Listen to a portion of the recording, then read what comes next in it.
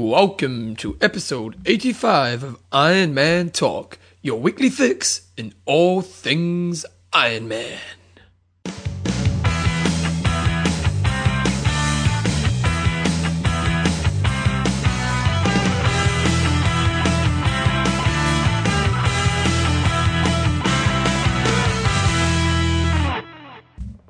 Right guys, so welcome along to episode 85 of Iron Man Talk with Coach John Newsom and Bevan James Isles. How you go, mate? Good. It's going to be pretty exciting when we get to 100, isn't it? It is going to be pretty exciting. We're making a bit of a habit of spending late nights in Iron Man Talk studios, aren't we? It's good times, though. Good times in Iron Man Talk studios.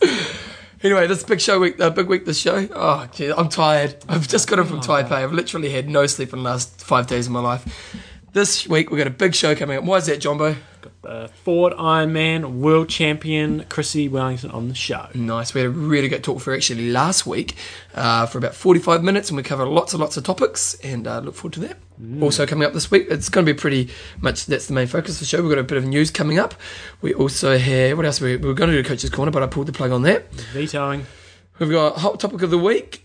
We've got, what else have we got here, Jumbo? Got the interviews. Questions and answers. And, we have got an age group of the week. It's a bit of a sad one, to be honest. So we'll get into that pretty later on. But anyway, news for the week. Bit of racing happening. Well, the big news is 70.3 World Champs. 70.3 champs in Florida. And it was a really good backing up from the Kona guys with Craig Alexander finishing fourth and Sam McGlone finishing second in the girls. So that was pretty impressive. You know, It was probably about 3-4 weeks later, if that. Yep. So that was pretty solid, and Crowe was right up there, only a couple of minutes off the pace. So hats off to him.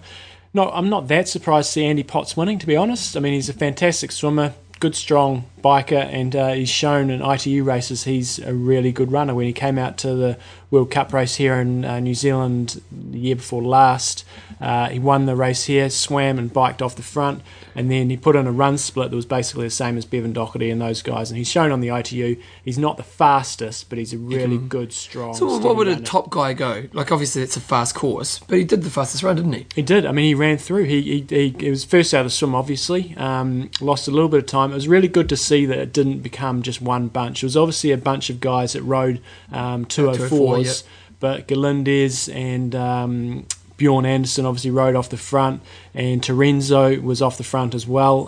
So it's really good to see a little bit of separation. I didn't watch the race live, but good to see guys sort of giving it a nudge on a flat course and getting away. And exciting race. Bjorn went 1:59 on the bike. On the bike? Yeah, really? So that's pretty impressive. Wow, that is impressive, isn't it? So it's 45 k's an hour. It is. It's fast. For 2 hours. Yes. Yeah, it's pretty impressive. So he obviously blew. He did, but all he needed to do was run like a 120. Like Terenzo blew as well, and he ran a 120, but he still managed to hang on to ninth place. So, a bit of a shame. Bjorn can run a 120, I know that. It's going to be it's the story of his career, isn't it? At the end of the day. Well, earlier this year, he outran, what's his name, Chris Lee. Yeah. So I think this is his distance, and I'm not quite sure why he blew on the run. But really exciting race. Andy Potts basically ran Galindez down. He did, ran him down, and they more or less had a sprint finish. There was only 4 seconds in it. Wow. So Andy Potts first in 4:42. Oscar Galindez also in 4:42, 4 seconds back. Andrew Johns, again, not too much of a surprise, really good ITU performer, 4:43.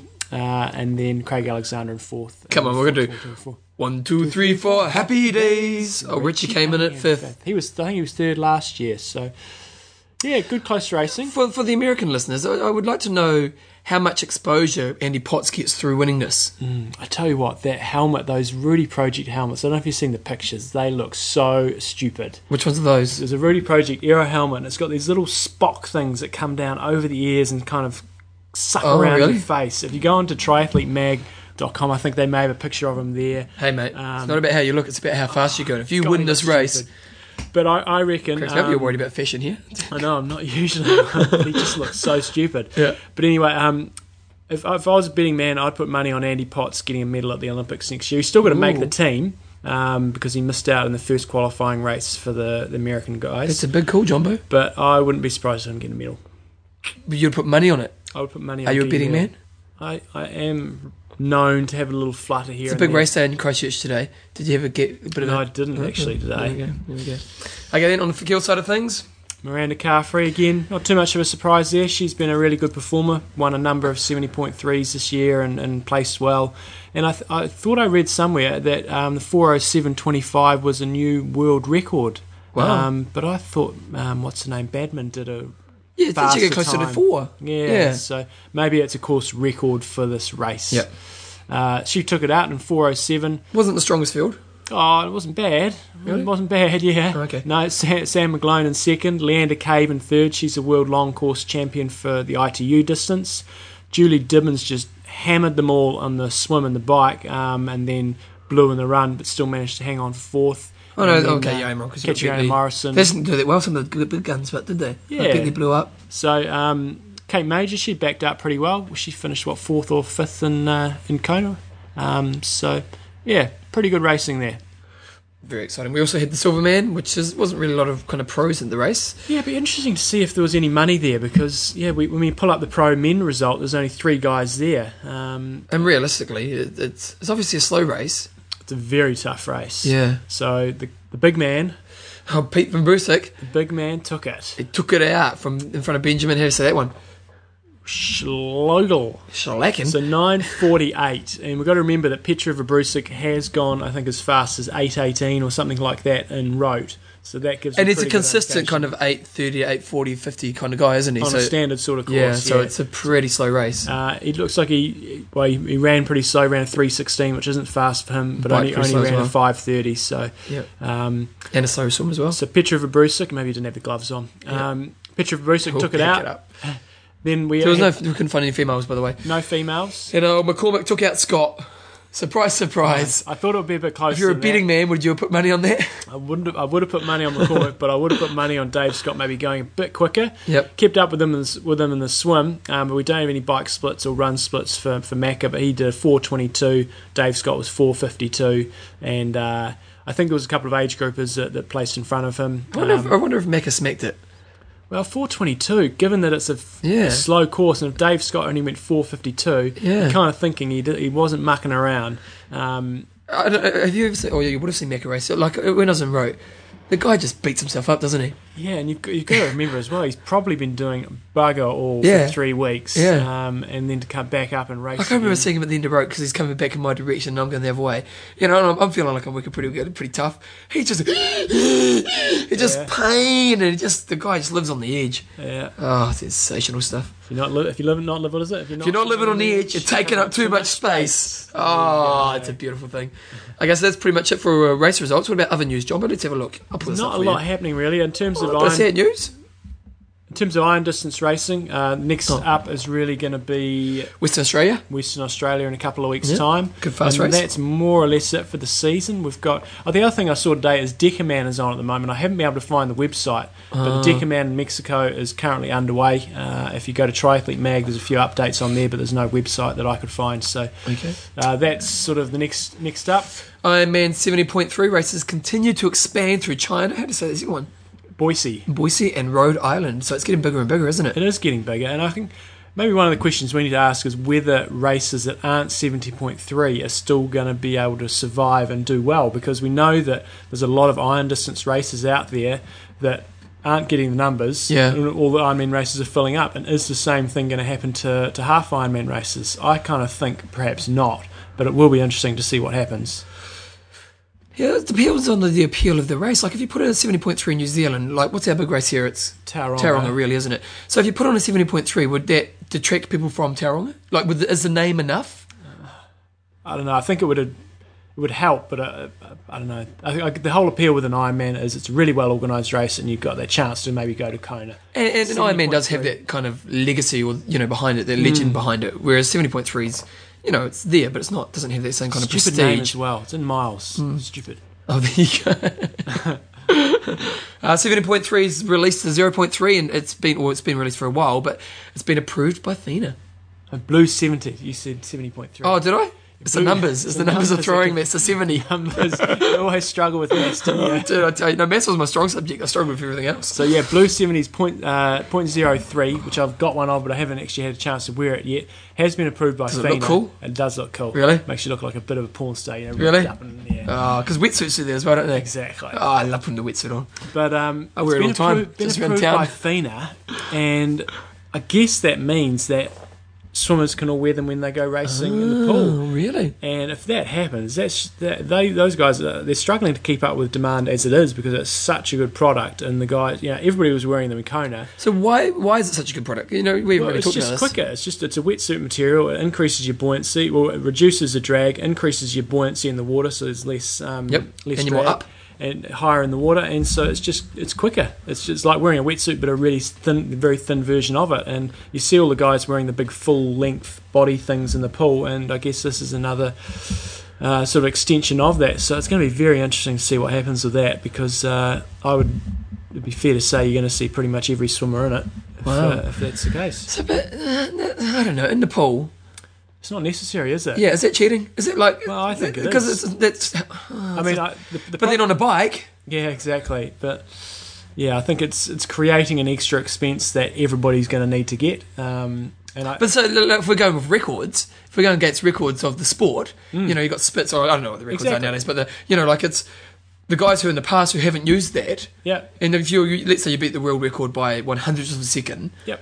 And the suit is added, I don't know. I think it make a big difference. So yeah, Maybe that's another discussion of the week. maybe it is. Should you be allowed to wear them? Put it in the book. Anyway, that's pretty much the news for this week. Oh no, One other bit of news. Rote. It was very sad yeah, news. very sad news. The founder of Challenge Rote passed away this week. Felix's dad. Here it is. Oh, wait a second, I'll find it for you here. So he's been battling with sickness for a number of years now. But Rote and Hawaii really are the two. Rote outside of Hawaii is probably the next biggest race and the next race with the most prestige. So And you know what? I've done both, and I think Rote's the better race. exactly. totally. I'll be giving my views on by a that country next year. mile. So really sad news. It sounds like Herbert was on thin ice for quite a while and sort of lost the battle. So our support goes out to them, and they've been really great to us, haven't they? Yeah. So and you can go onto challengerote.com and there's a little bit of a tribute there, and you can find out a bit more about that. But the nice thing is the race is it's a really well-run family race. Exactly. And the race is still in great hands. Okay, so anyway, our blog this week was why do you do this crazy sport called Ironman? Because I was listening to this podcast, and the guys who never did anything, and they said, why would anybody do a stupid sport like Ironman?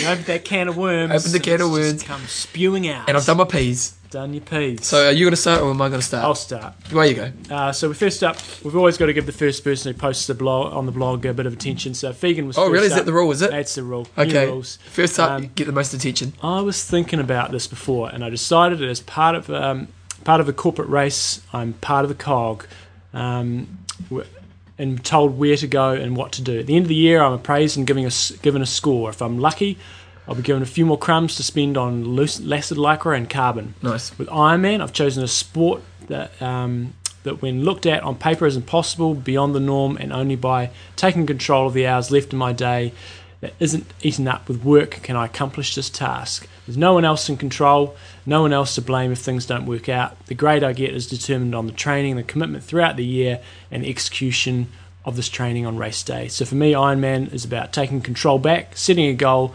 that in the corporate world should be seen beyond my abilities, and working slowly towards that goal and achieving it. Nice, very good. You do give him a lot of attention. I did. Very good. G-Sport, he's saying he's basically trying to control his beer belly.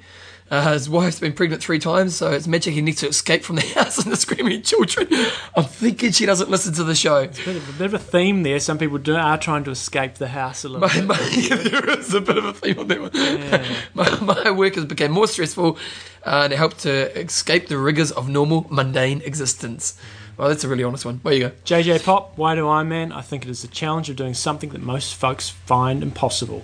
Uses motivation for staying fit, and lastly, the thrill of competing. Nice. Chris Rose, the one we had the interview with. Chris, remember Yep. Chris? Yep.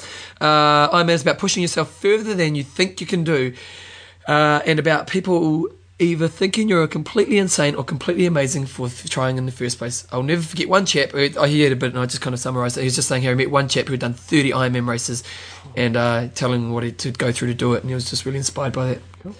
Irene, she got the... Come on, Irene, oh, I said Irene. Is it Irene or Eileen? Oh, whatever. We'll call her Irene tonight. And to do it. I can't remember. Come on. Yeah, when you're drunk, that song rocks. Exactly.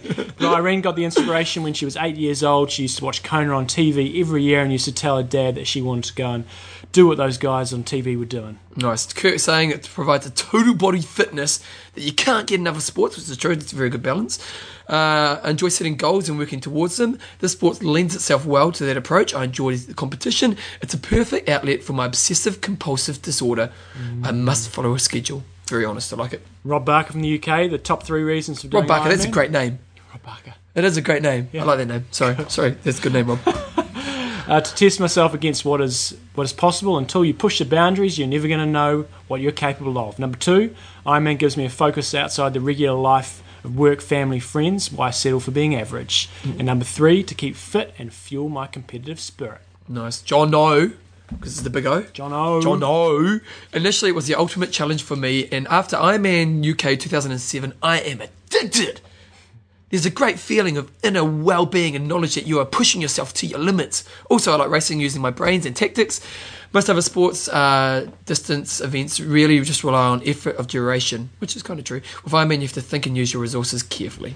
Cool. Nice. Chris Kay from the US. I always gravitated to endurance sports growing up, so it was natural. And he's got a bit of a boring 9-to-5 office job, so some days I think the amount of training, relative to work, he thinks the amount of training he does is directly proportional to how sedentary/boring my job can be. That's honest. Okay, Mel James is just saying, Rick Hoyt, Iron War, the Moss Crawl, PNF walks on the line, that's why. Yeah, that's true. Good old Rollo, 35. You know what? But that's actually quite true. Like, I'm just thinking that, for me, I remember seeing Rick Hoyt. This would be 10 years ago before I knew anything about Ironman, and I saw the Kona coverage on ESPN, and I remember thinking that was the most inspirational thing I'd ever seen on TV. Really? Yeah, totally. And then when I went there, and he was actually there the race, and before the race, they were setting the boat up. Yeah. And some guy goes to me, and we think we're Ironman, and it's so true. Like that. Those events are what inspire a lot of people, aren't they? Right on. Anyway. Rollo from Germany, when he saw the first Ironman Ironman Hawaii on TV, he thought those guys are not human. I admired all the finishes and their performances. Then in 1997, I watched Rote. I got goosebumps all day long. Goose flesh. Goose flesh. Yeah, that's different. Not only because of the winner's performance, but everybody for trying to finish. But it's getting too expensive and unfair with all the drafting. Oh, just checked it a little bit more with your Rollo. Nice. Ed Hawkins, I was inspired to do my first Ironman because of Jane Tomlinson, the cancer sufferer who recently passed away. Yeah, that's kind of sad. A real inspiration, a modern day hero. Now I do it because it's a way of life, pushing the boundaries, living life out of the comfort zone. A great quote explains it for me. In a sky full of people, someone to fly. What song's that from? Come on, John, come on. Come on. In a sky full of people, only someone to fly, because they're not crazy. That's old Seal, isn't it? Yeah, good work, man. I'm proud of you. Face of Music. That's what we should have. Face of Music. Yeah, that's right. Simon Barnett. Oh, there we go.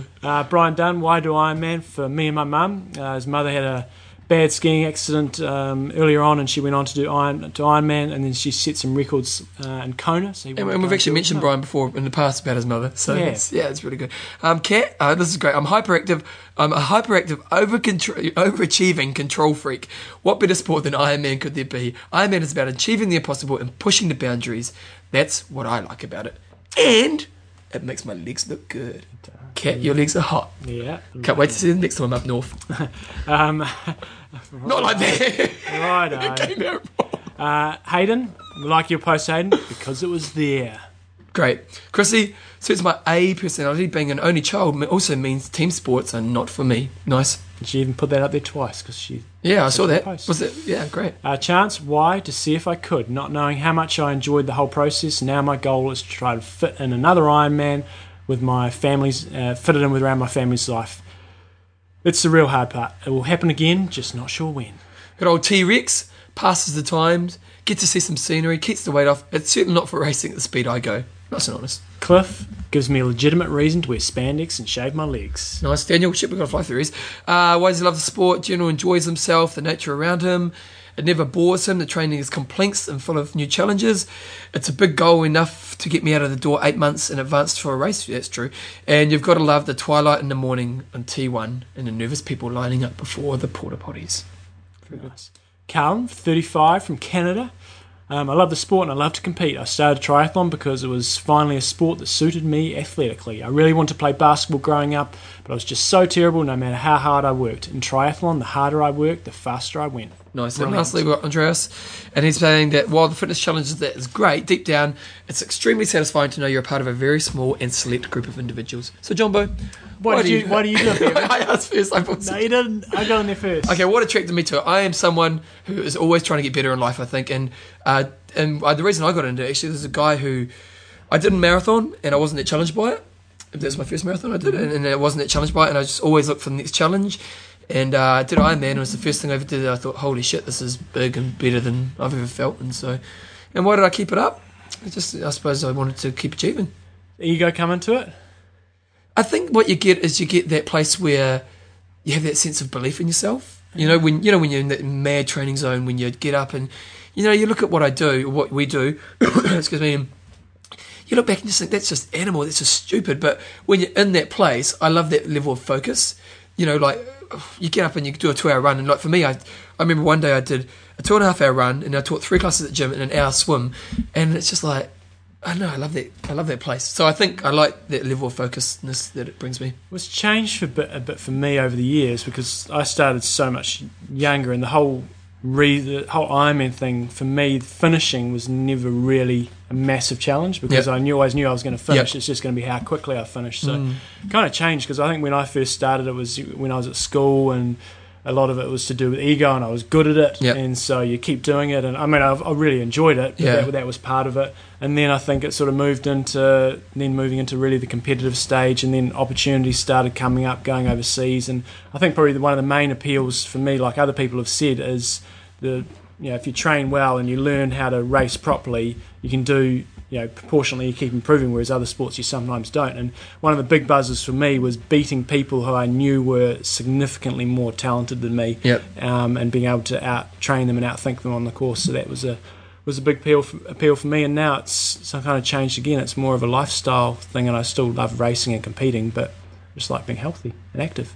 Yeah, definitely. Yeah, it is an interesting one. Yeah. But anyway, so there's our deep thoughts. Nobody didn't get cuddled enough, and no, I was disappointed in that. Yeah, we obviously got lots of cuddles as kids. Yeah, exactly. I did. My parents are good at cuddling.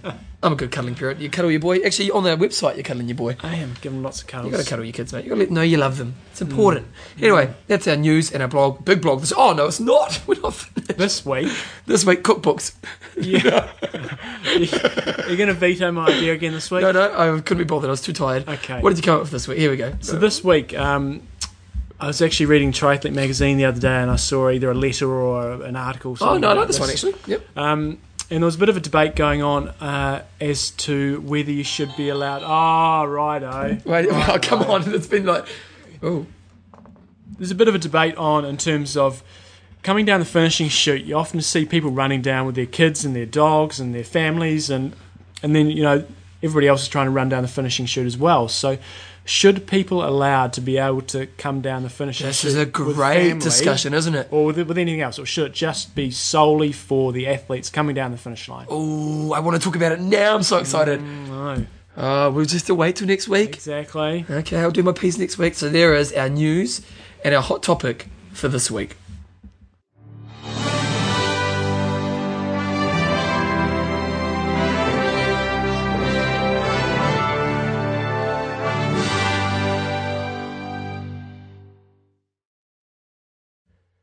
So you may have noticed the music. Oh, what are we doing an intro? No, the gold medal goes to... The gold medal goes to Chrissie Wellington. And Chrissie Wellington, the legend that she is, now on our show. World champion. First crack. It'd be bloody cool to call yourself a world champion, eh? It would be. Hey, imagine that. How you go? What's your name? World champion, Bevan James Isles. Podcast World Championships. Yeah, that's right. We could talk the socks off anyone. Yeah, we do a bit of an intro now, so here's the interview with Chrissie. She's created a legend within. You know what? I'm 12 months. going to say this right now. I was overly impressed with this woman. She just had her head screwed on. She inspired me more as a person than what she, her achievements are great in itself. But, she's one of those people that you've met in life, and, I only really talked to her for half an hour, but you go away thinking, you reflect on yourself. And from this interview, I definitely had that. So listen up. Here we go. Fast typer, mate. You're a gun. There's nothing left of the keyboard. Well, I'm going away from it now. The key, I tell you. So, Can you type, John? I can type pretty good. Yeah. So we'll get rolling in a second, but it's all pretty low key. And if we ask any questions you don't want to answer, just say, and we'll just cut that bit out of the show. And Okay. First of all, just thanks for coming on. It's really cool. Cool. Yeah. Wicked. Right. So we'll just get rolling. Okay. Okay, so on the show today, we're very happy to have the 2007 Ironman World Champion, Chrissie Wellington. Woo! Woo! Yay! Good too. So we're stoked to have her on the show. Like a lot of the listeners, we don't know a huge amount about Chrissie, so we're obviously going to find out a bit today. She's a surprise package, isn't she? Exactly. We'll talk a bit about, obviously, the Kona race and preparations for that, and obviously what now is in store. So thanks for coming on the show, Chrissie. Whereabouts in the world are you at the moment? Hi, and thanks for having me on. I'm actually in the UK at the moment. I've been here for about 10 days, and tomorrow I'm flying to the US off to Clearwater. Oh, wow. Are you doing the Clearwater double, eh? Oh. I'm not going to be doing it. I was going to, but I haven't really trained that much since Hawaii. I've been too busy rushing around like a mad thing, so I'm only half fit. But I'm going to go over there and support everyone else that is doing it and have some fun on the other side of the fence for a change. Cool. Nice. So, like I said in the intro, we don't know a huge amount about you, and we understand you've probably been doing lots of interviews over the last few weeks since Kona, but what's your sort of background prior to Kona and sort of prior to getting into triathlon? Did you have much of an endurance sport background, or what was your sort of... What area have you come from? Tell us your life story. It's really not that normal a path that I've taken to get to where I am now, I guess. I've got a bit of a hodgepodge of the kind of hodgepodge sporting background. I was a swimmer at a very young age, but was never incredibly good, and I went to university and kind of gave up the swimming for the more social side. Then I went traveling for 2 years. I was in Africa and actually came to New Zealand for 3 months, and I did a lot of outdoor activities, but no training, as it were. Then I came back and I did my MA in the UK, so that was in 2000. Then I started running. I'd gained a bit of weight while I was traveling and started running and found that I really enjoyed it. Decided to enter the London Marathon. I did the London Marathon in 2002, and that went really well for someone that, had only really just taken up running the year before. What did you Then run? I started 3:08. Nice. Yeah. And then I just started running more seriously. I trained with a club. And then I started swimming again, and by 2004, I just, decided to do a few triathlons.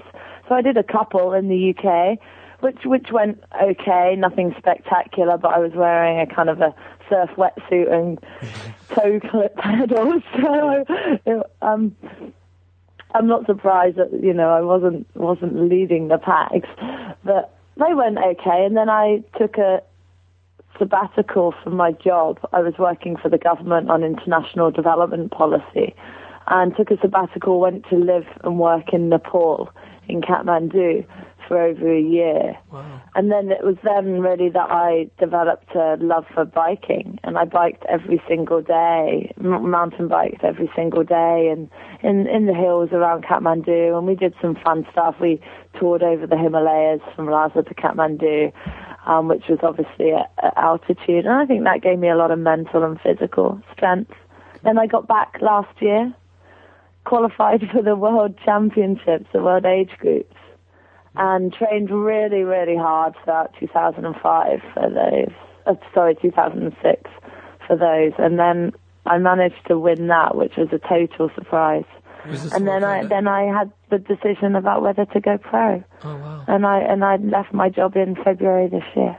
Nice. So that's a brief synopsis, or not so brief. Was it a hard decision at the time, or to go pro? Yeah, it was. It's always a big risk. I mean, the question is, can I make a living out of this sport? And I went to see my now coach, Brett Sutton, in January.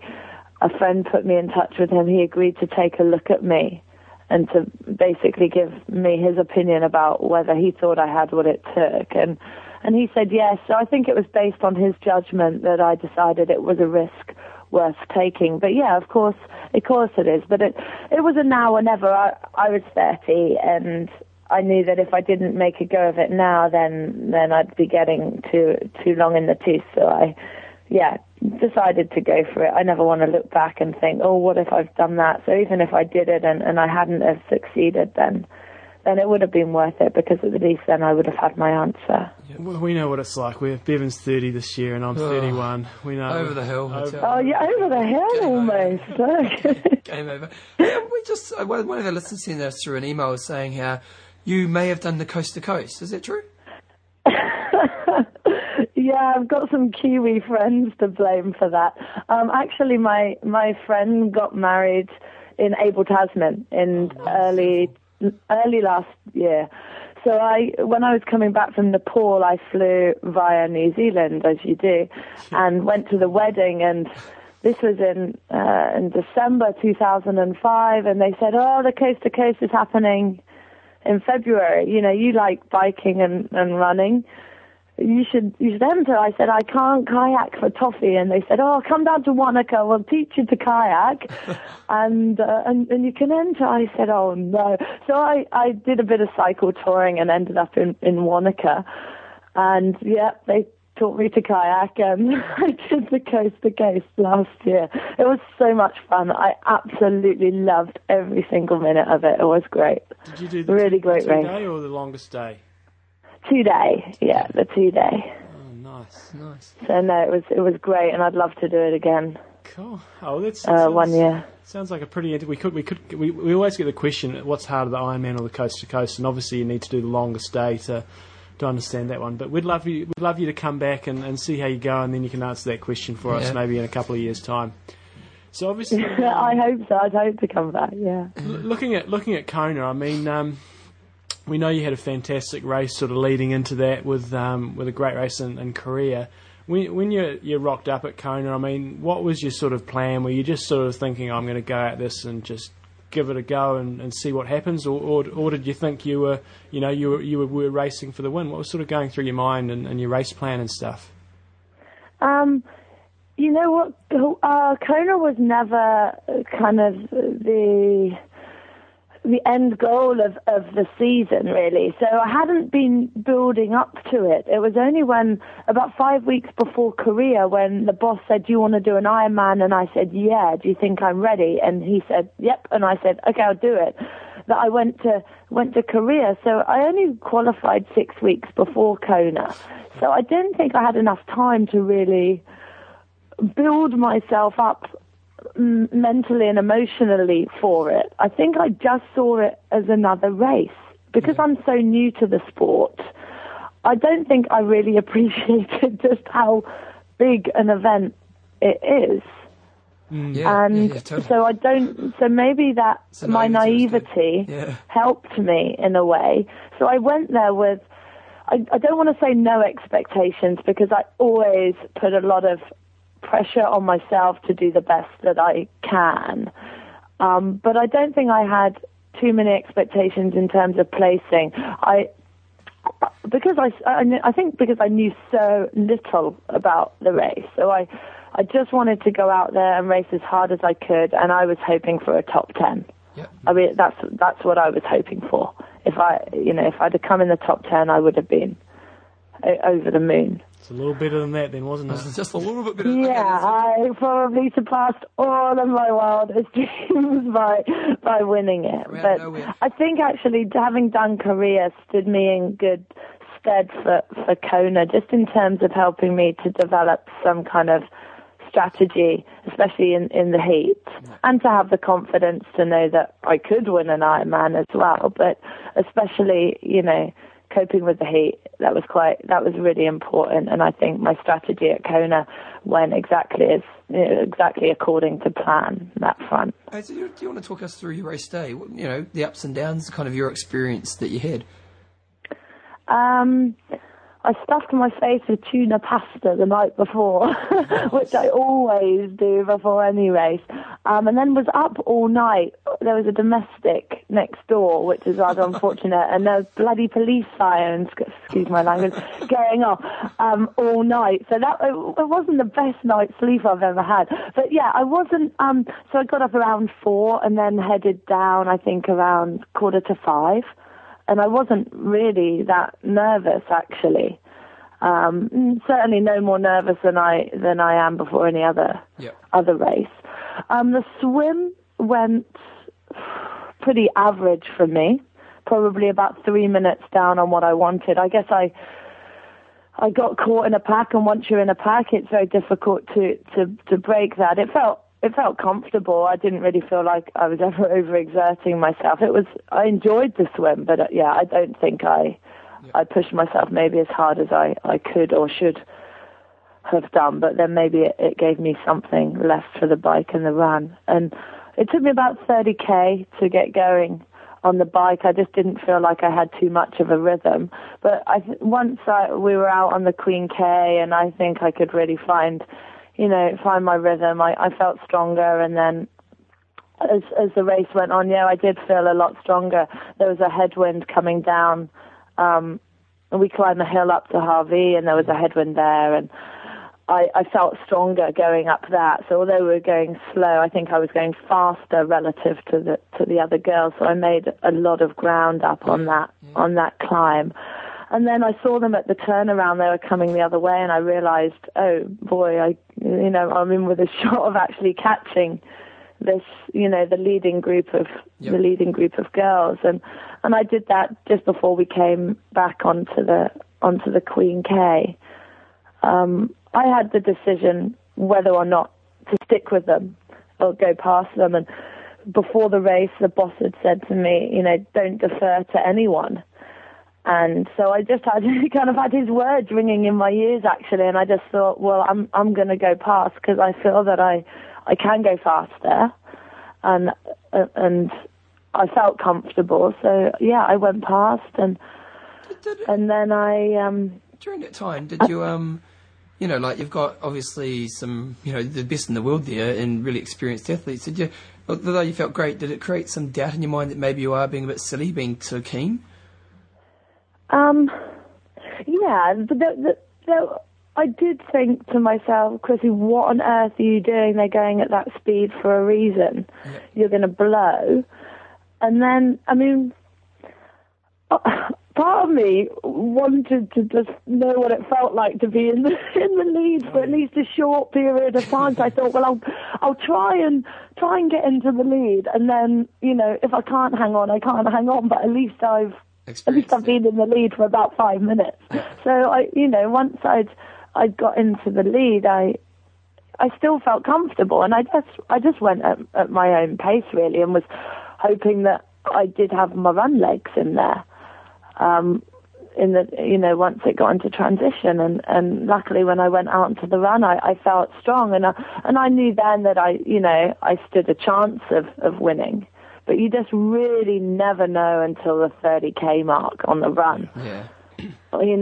How the race is going to end, because that's a critical point, and the point when, a lot of people blow, and I knew after 30k that I still felt strong and could finish strongly. So I think then I felt a lot more comfortable mentally that maybe, I had it in the bag. Okay. And so at that stage, sort of, I guess, going through 35k, something like that, what was sort of going through your mind in terms of, were you thinking about the finish at that stage, or did you just, were you still thinking about, your technique, your rhythm, or were you just sort of, was it all starting to go in a bit of a blur?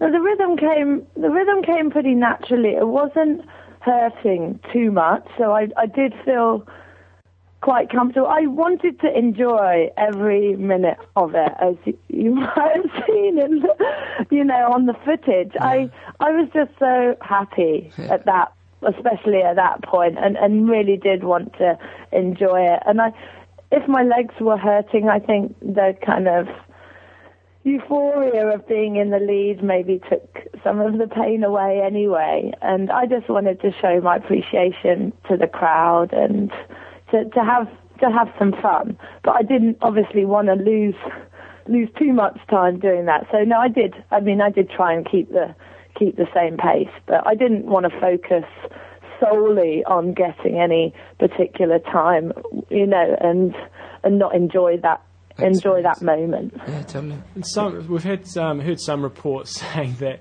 you misjudged where the finish was. Is that true? Well, because I've never been there before, I wasn't 100% sure of the route. Yeah. And probably should have looked at the kind of course map. I just assumed that I'd be following people, so I didn't really expect to have to know exactly where I was going. But I came down Palani, and my friend was there, and he handed me the Union Jack. So I grabbed it because I thought that we went down Palani, and the finish was, by the hotel on the water. Yeah. And we turned left and had to go down the road, isn't it? Another K. So it must have looked a bit bizarre for me to be clutching that flag and smiling like a madwoman so early on. But it was really that I thought we were closer to the finish than we actually were. But then again, I enjoyed it, and I had the Union Jack, and there might not have been another one on offer further down the road. There weren't too many Brits there, so at least I had my little flag to wave. And so what sort of happened? I mean, obviously, when you hear Chris McCormick sort of talking about when he won, and you also hear Faris Al Sultan saying when he won, they said they didn't even remember running down the finishing chute and sort of that last K. Was that the same for you, or were you just handing out high fives all the way? I was, to be honest, I was actually lying on the beach in Rarotonga when all this happened, so I didn't see it myself. But what was sort of happening in that last K and when you crossed the line? Oh, it was amazing. The crowds were really big, and the atmosphere was really electric. It is a little bit of a blur, but no, I was high-fiving people all the time and smiling and saying a few words to the cameraman as I went down. Someone put a lei around my neck as well as I was coming in. And in the finish shoot itself, I was just playing the fool, which comes quite natural to me. So I was just enjoying it, and I do remember it, and I'm quite thankful for that because it's a really, really special time.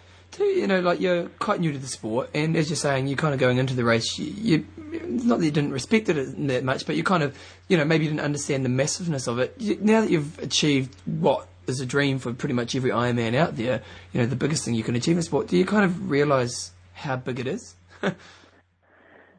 Yeah, I'm realising now, especially in the last couple of weeks, it's beginning to sink in. But to me, it is just another race. I mean, it's obviously the biggest race because there's so many people there, with such a depth of experience and knowledge.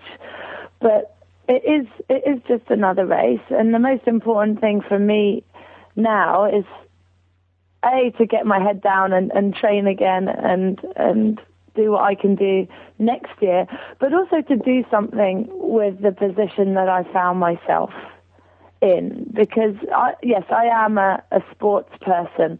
I wouldn't necessarily say I was even a triathlete because I don't know that much about about the sport, really, to tell you the truth. But I'm a sports person, but I have other interests and passions, and now I want to try and combine my other interests and passions with sport. And only then will I be really happy and feel like I've achieved what I want to. Do you see yourself being an Ironwoman for the next 15 or 10 years of your life? Is that something you really desire to be, or is... No, I don't. I want to do this as long as I'm competitive. Yep. But my passion has always been international development and poverty eradication, and that's what I've worked on. And now I have the opportunity to combine my two passions, which are sport and development. So obviously I want to continue to train and throw my heart and soul into training and racing at least for the next 3 or 4 years. But I also want to combine it with doing some development work and really use my position to promote sport as a powerful tool for development, and that's what's important to me. And is that sort of part of what's sort of happening with Team BB? Yeah, that's what attracted me first to the team and still does. It's about raising the profile of triathlon in Asia and supporting underprivileged people to achieve their goals. We're working very closely with the Filipino national team now. They're over with us training, and just seeing that and seeing them develop is really quite amazing, and it's giving them the chance to reach their goals and fulfill their potential. But we're also doing things at a local level with the children in the town nearby where we train. Training the swim coaches, helping the run coaches, and buying them some materials for the pool and things like that, some equipment for the pool and things like that. But yeah, that's really what attracted me to the team and still does. Some good races out in the Philippines. I've raced over there. Yeah, I mean, I went over to the Philippines this year, did Subic Bay. Oh, yeah. ITU points race, and that's really, I went out there a week early deliberately just so I could meet some people and see a bit of the Philippines, and I guess the relationships that I established then meant that we could establish this kind of training squad with them, and now they've come over to train with us. So no, that's really great, and I had a lot of fun in the Philippines. It's great, great place. And so just a bit in terms of the training, we've talked to Bella and we've talked to a couple of other people that are sort of involved with Brett Sutton. I mean, what's a sort of typical week for Chrissy when, say, you were building up for either Korea or Kona? I mean, what sort of hours are you putting in, number of sessions and things like that, or is that classified information you're not allowed to release? It's not classified information, but the more we say, or the more we don't say, the more rumours abound about exactly what we're doing. So we're damned if we tell people, we're damned if we don't. I never clock the hours, to be honest, and we're not encouraged to clock hours. The weeks vary, and that's what I like about training with the squad and training with Brett, is that there's no typical week, and no two people are the same. So what I might do in the weeks preceding an Ironman is totally different to what Bella will do, even though we're both Iron women. We're doing different things, and that's because each individual needs a different training program, and it really is true, and that's exactly how Brett approaches it. So when people make these generalizations about Brett, overtraining people, or Brett doing this and Brett doing that, it really does make me laugh, because we're all so different, and we all have our own individual programs. We train, 6 or 7 days a week, 2 or 3 sessions a day. But I guess the most important thing is the way in which the sessions, aerobic, anaerobic sessions, are put together. And that's, I don't know, that's his, I guess, I don't know, special... His magic formula. talent is to put those together in such a way that we have we optimize our rest and optimize our performance in each of those sessions. So you're a bit of a geek when it comes to numbers. You know, do you have your power meter and your heart rate monitor, and how religious are you if you are using those tools? No, I mean, Brett's not a fan of science, as he calls it, and I think I've adopted his kind of outlook on that, largely because I'm not too good with technology either. I can't even operate a digital camera very well. So, I mean, that kind of works for me. I've never owned a heart rate monitor, so I've never worn one, and he doesn't encourage me to. Yeah. And I wouldn't even know where to put a power meter, so I've never had one of those either. You know, it's really, to me, it's not important. It works for some people, for sure. I don't need those numbers to know when I'm working hard and when I'm not working hard. Yep. I guess I just go on perceived effort, and Brett doesn't encourage me to use that. And so when you went to your first Ironman race, Korea was your first Ironman, wasn't it? Yeah. Yeah. I mean, what was it purely? You were just going out there, perceived effort, and that was it, or did you set yourself any speeds or anything like that you were trying to hold? How did you sort of pace your way through the day? I'd done the Alpe d'Huez long course, which although it isn't the same length as an Ironman, in many ways the intensity is still there because the altitude and the amount of climbing is pretty equivalent to an Ironman. Yeah. So I'd had that kind of experience beforehand. We train to race pace. Yeah. You know, we'll do some sessions that are below race pace, some sessions that are above, but we will train to know what our race pace is. Mm.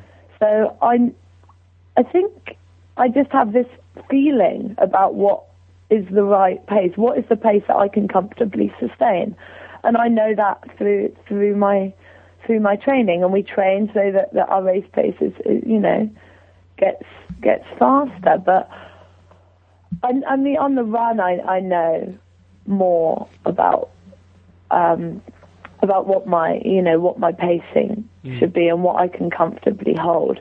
But in Korea, I think a lot of that actually went out the window. We were all slower than we would have expected, just because of the heat and the humidity. So my run was a lot slower than a race pace, I guess, would ordinarily be. But that is purely because of the conditions, and you have to adapt to that. Yeah. Hey, you've obviously become like an overnight celebrity in our world. You know, like our geeky little triathlon world. Has it been hard to adapt to? Yeah, it has. And what way? Because I'm not used to having my photo taken and being stopped on the street. But the strange thing is what you read about yourself in on these various forums and in articles, and I'm actually trying not to. Some people are telling me what's being said, and then it makes me laugh because there's too many untruths out there. That's kind of strange, but yeah, no, I think just because I still feel like the same person, but everyone is treating me as though I'm some kind of legend or hero, when I really feel that I'm just the same as I always was, maybe a little bit faster. But I haven't changed a bit, and I'm still going to do what I love, and I've only achieved a small proportion of what I actually want to achieve in terms of my goals in life. So, take a bit of the joy out of it? What's that? Does it take a bit of the joy out of it? Like all the kind of crap that comes with it? Oh no, you can't look at it like that. You've got to soak it up and enjoy it. Yep. I mean, it's part and parcel, and for a lot of people, they need inspirational idols and people to look up to, and I'm more than happy to be that person for someone. If I can inspire one young person or indeed, someone of any age to do triathlon or to take up sport, then that would be absolutely amazing. So no, I'm gonna revel in it as long as it doesn't interrupt my training and my job, which is to go out there and race my butt off and to hopefully win some Ironman next year. Yeah. But no, I'm gonna enjoy it while it lasts, because I think that you can really have a positive influence on the world around you if you do. Great attitude. So, I mean, what you're probably going to find, and Bevan and I probably class ourselves as about Z grade celebrities in the triathlon. we're massive. We're big in Asia. But what you're also going to find is, you're going to get people that either love you or hate you, and Bevan got a little bit of a rack up the other day on one of our blog things by somebody telling him he was a bit ignorant, an ignoramus. But anyway, it's all lies. But this week, one of our topics of discussion was, obviously I'm sure you've heard about some people saying, oh, Chrissy was celebrating too early coming into the finish line. She's got no respect for that race. What's she doing that for? I mean, we know you might have thought the finish was a little bit earlier, but has that been difficult to deal with? And what's your sort of response to people saying, oh, she was celebrating too early, it's not the right thing to be done, she's got to pull her head in?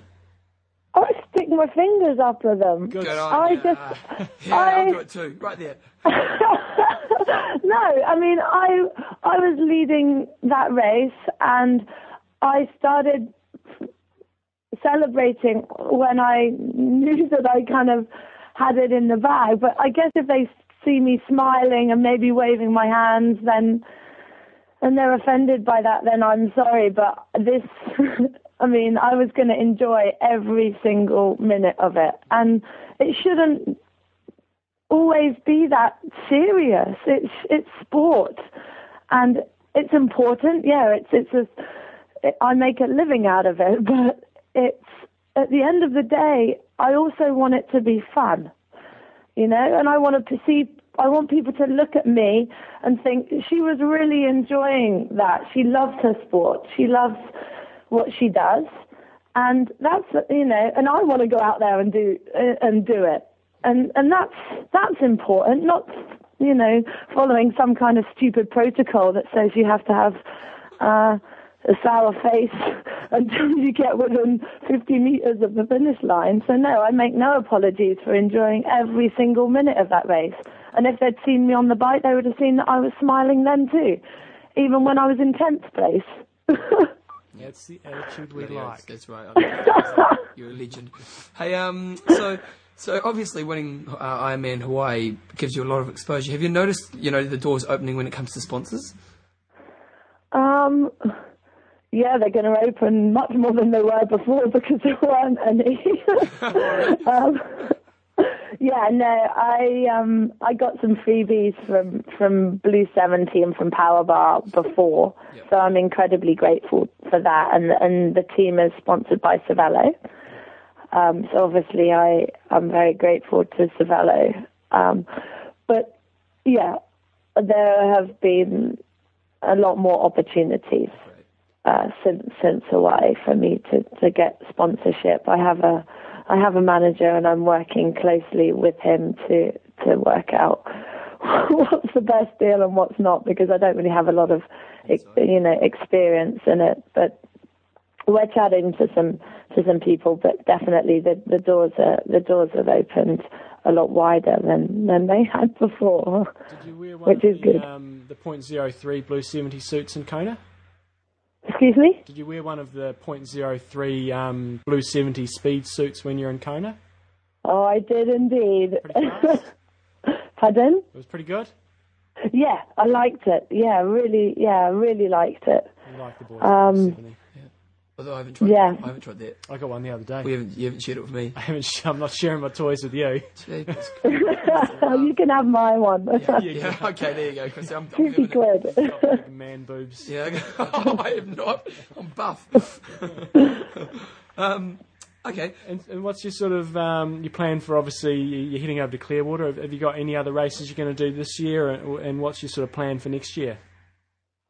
I'm heading over to Clearwater. Then I'm going to go back to Thailand for 3 weeks, just to try and get back into fitness. I might do Laguna Phuket just as a little fun end of season blowout. I've got a story. I had a good race at Phuket. Is that when you took out Peter Reid? That's when I took Peter Reid down. He took out Peter Reid. He still remembers. Yes. We had Peter Reid on the show, and Peter Reid, I don't think he actually really believed it, but John, yeah. Took him down. Yeah. But anyway, you're doing that. That's a fact. Have you done the race before? John, the interview's about Chrissy. Sorry. Have you done the Phuket race before? I'm doing that. I'll try not to take too many people out, and then have a good party. I think on the beach at the end. That's really what I'm going for. Then early next year, I'm gonna come down to Australia or New Zealand to train. Yep. Then I need to look at which Ironmans to do, and we still haven't decided. We're speaking to the race directors, and I've got to chat with Brett in more detail about exactly when and where. Obviously, I'd love to do Ironman New Zealand, so we're chatting with them about me possibly coming down to Taupo. But everything's going to be geared towards Kona next year. So obviously this year you go and you're an unknown. No one even really looked at you. Realistically, but how do you think you're going to be able to handle? Now there's huge expectation and pressure put on you. How do you think you're going to handle that? It's going to be very different. I need to be in the right frame of mind going in. But you have to see it all as an opportunity. And obviously, I'm going to have more obligations than I did before. Yep. So I'll just try and make whatever appearances I have to make before the race short but fun, and try and keep as low a profile as people will let me, because I like to keep myself away from all the hype before the race, and obviously that won't be as possible next year, but I can still try to do that as much as I possibly can. But no, it will be very different, and I'm going to have obligations beforehand, but we'll try and keep those to the minimum and keep it a bit more manageable. Just lastly, have you got lots of exposure in the UK? Not a lot. The sport, Ironman just isn't as big here. People aren't even aware of what it involves. Yep. So, no, the exposure hasn't been actually as big as it probably is for Macca in Australia or as it has been in America for me, actually. But, it's increasing, and we're working on that. There's some awards dinners and things that are happening in December, and hopefully that will raise the profile a little bit of Ironman. And I think it's a slow process. It's not going to happen overnight, but if we have some more successes at Ironman and other distances and triathlon, then people will start to stand up and take notice. But no, I wish it was as big as it is in New Zealand, Australia, and America for sure. Yeah, you would be. You'd be. You just got to get the footballers to go on strike, and then they'll need to find out sports news to cover. Get their money for a week. I wish I could. Hey, so thanks for spending so much time with us today, and we certainly appreciate it. And you sound like a really great advocate for the sport, and you sound like you're in it for all the right reasons. And it sounds great. Just need to talk to Bella about coming down training here in Christchurch. Top spot. Yep. And, I will. I'm going to catch up with her in a few weeks' time, so I'll definitely have a chat with her about that. But I love New Zealand. I was in Wanaka for a while, so it's got, it's a very special place. Yeah, excellent. So. Oh, well, we'll better let you get out the door and do some training. And I will. Thank you so much for having me on. Yeah, it was our pleasure, and good luck for the rest of the year, and good luck for everything, and we look forward to seeing how you go in the future. Hopefully cheers, boys. Again sometime. So there we go, Chrissy Wellington. Bit of a legend. Bit of a legend, mate. Bloody legend. It's going to be interesting to see how people react to her because she's not your traditional triathlete, is she? No, And she's she not. doesn't. No. She's not. And she doesn't try to make out that she's going to be, hey? And she's not all encompassing. She's like, hey, this is what I do. This is cool, Yep. and got other things going on as well. Yep. And she's not into all her gear. And some people will be sitting there just horrified. But it goes to show what we do is, she's obviously incredibly talented. Oh. But it goes to show, you just keep things simple. Yeah, nice. Anyway, let's move on. Sponsors. But actually, no. back it up. Back it up. I just wanted to mention we obviously did this interview a week ago, and we did ask her about the coast to coast, and she did actually do the coast to coast over here in New Zealand, Yeah. as she mentioned, and she actually got second in the 2-day race. Yep. And the only reason she got beaten was because she obviously hadn't done much kayaking training, but she smoked them all in all the other disciplines and the bikes and the run. But kayaking wasn't quite up to it, but still got second when apparently she was doing basically no training. Turn up, cane it. Nice. So sponsors, who have we got this week? John, who are we going to go first? Well, are you going to go down to where I've done a little bit at the bottom? Right here. Yeah, Is that very top? good. Yep. Good. Do you realise that one thing? I'll tell you what, coffeesofhawaii.com. I was on there yesterday checking it out, and if you go onto their website, they've actually got some really good things. We were talking about this a while ago, gifts for Christmas. They've got these new little tins, so you can buy a tin of 3 different sorts of coffee, and you can go on there. Perfect idea for a Christmas gift. Perfect idea, honestly. And someone actually sent us through an email saying that they did it last year for Christmas. People were so happy they've come back this year. Exactly. Oh, and you want to plan it now, obviously, with shipping. It's like putting your Christmas cards out. So if you go on to Coffees of Hawaii, they've also got some pictures up there of the boat when they're over in Back it Kona. up, there's even better news.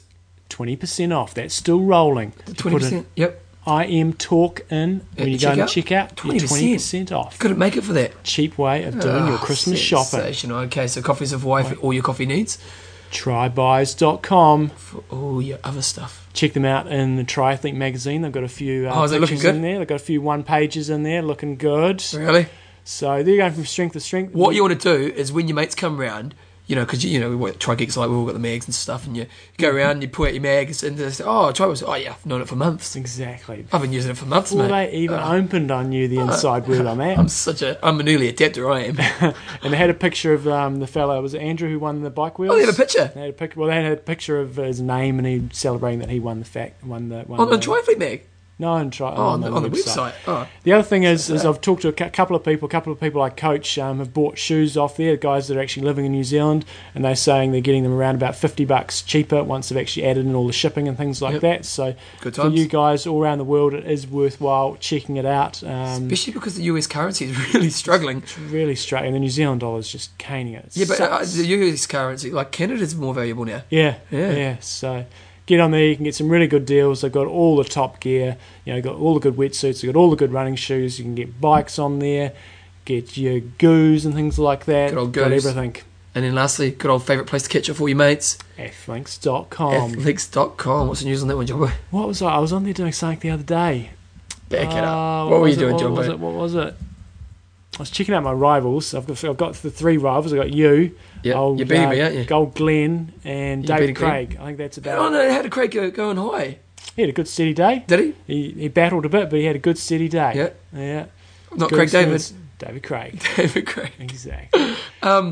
Yep, so Athlinks, so it's a good way to catch up for your mates. Again, one of the real big things to make this work is, and again, we're going That's what it was. Oh, Sorry. go on then, John. No, I was having a quick scan through the Hawaii results, and I was looking at our age group of the week last week, who was a guy from Denmark, Tommy Nielsen. Yep. He's a member on Athlinks. So I was looking through, checking out all the different people that were members. It was great. And a number of our age groupers of the week are on there, which is great. Well, number of you guys are on there. Yeah, it's great. So, yeah, the main thing I absolutely love about Athlinks is the place where you can keep all your results stored in one place. Okay, I reckon our goal this week, this is a big goal, go on to Athlinks, someone write a story about us on the latest stories. Our goal is to get us back on the front page. Exactly. Because we were on the front page for ages, weren't we? Got to keep that going. Okay, so this week, go on there and just say, Ironman Talk, do something quite controversial but makes us look good. Yeah. Yeah. And then everyone go on to Athlinks and vote on the front page. Exactly. I'm going to. I can't write it because it's about me, Yeah. but maybe I'll write one about you. Great. John Newsom. Sets a new world record mark for a half marathon. There we go. Oh, you're running. I'm running a half I'm running half marathon this weekend as well. That's funny. I was looking at the entry form. There's an incentive prize of winning $100 if you break 66 minutes. Really? I was like, $100. Don't think I'm Well, gonna- mate, you can retire on that I one. don't think I'm going to quite get that incentive. So, sponsors are Coffees of Hawaii. Oh, you do that, but don't you? Coffeesofhawaii.com. For all your coffee needs. Trybuys.com. For all your other stuff. Everything. And athlinks.com. For your social networking for all endurance athletes. Nice. See, remember that? Good stuff. So, John, also, if you want to email us, go to www.ironmantalk. Oh, no, it's just ironmantalk@gmail.com. John Coach's website. CoachJohnNewsom.com. I actually went to your other one. Your old one. It tells It's you got to the link. redirect. Yeah. You're very clever, aren't you? Yeah. Or did you pay someone? No, I did that. I couldn't. No, another story. And anything else we need to add on here? Got some bike jerseys left over. Oh, totally. Yep. We had a couple of bike jerseys left over from the order we did, so if anybody wants to get those, first in, first serve. First in. We've got one extra large and we've got 2 mediums left, first in, first serve. They're out the door. Okay, so what have you been up to, Jumbo? What have you got on for the rest of the week? I'll go half marathon this weekend. Yep. Could be interesting. Done Really? a little test, see where I'm at. What do you think? What are you hoping for? Well, I'm not hoping for too much. Really? 1:15 plus or minus a minute. If Okay. I would be surprised if I go fast in 1:14. I'm not in that sort of shape, so Okay. we'll see what happens. I'm doing a half marathon as well. Are you this weekend? Yeah, but I've been injured and I haven't been able to run. So You're doing the same one, no, I'm doing some teams thing in Molesworth. right? But I got so anything else on for the rest of the week? Got my carpet laid. Oh, you got laid. Oh, I got laid. It's all laid and it's looking good. I'm Are you in down your in happy my- place? I'm down in my new office. It's nice Oh, and quiet. Good times. Big room. No kid? No kids. Got you got your wind Fantastic. train. Got my wind trainer down there with me. The joy of the kids starting to fade away a bit, isn't Oh it? no, he's good stuff. He's all good. Good times. Yeah. Well, I learned something else when I was in Taipei. Some new words. Yep, it is. Wait a second. War Meo New Ponyo. Good pronunciation. What does that mean? I'm single. Yeah, right. So I'm in Taipei, and I think this girl liked me. And so, have you driven in those? That's crazy world, eh? You don't drive over there. Yeah, honestly, even if you're a passenger, you close your eyes because I think their rule is you basically look out for yourself. And honestly, they just about kill each other every minute. So we're out for dinner, and I was in the car, and this girl goes to me, "Oh, do you want me to take you back to your hotel?" And I'm like, I don't play that game, so I wasn't going to go there. And I was like, "Oh." She goes, "Look, you can just jump on the back of my scooter." I was like, "There's no way in the world I'm jumping on a scooter there." It's just absolute madness. So good. How many meals do you have on the? no, I didn't. No, I slept. Didn't even attempt. I'm not that hungry nowadays. I need to start training some more to get some hunger back in my life. Exactly. But other than that, no Goss show day. You're not going to show. Not going to the show. Okay. Well, let's stop the show. We're going on too long now, mate. How long is it? Let's have a look. Okay, yeah. See, this is. Oh, when you. Oh, that's where I stuffed up. It's probably about. Bevan's going to be up till midnight fixing the show. I need up. sleep. Oh, poor me. Got the tempo button. I forgot to push the tempo button. That's okay. Anyway, we're waffling. Good luck for your hour and a half. Thank you. Iron Rusts. I'm Endo. Train hard. Trade smart. Kia kaha. Toilet.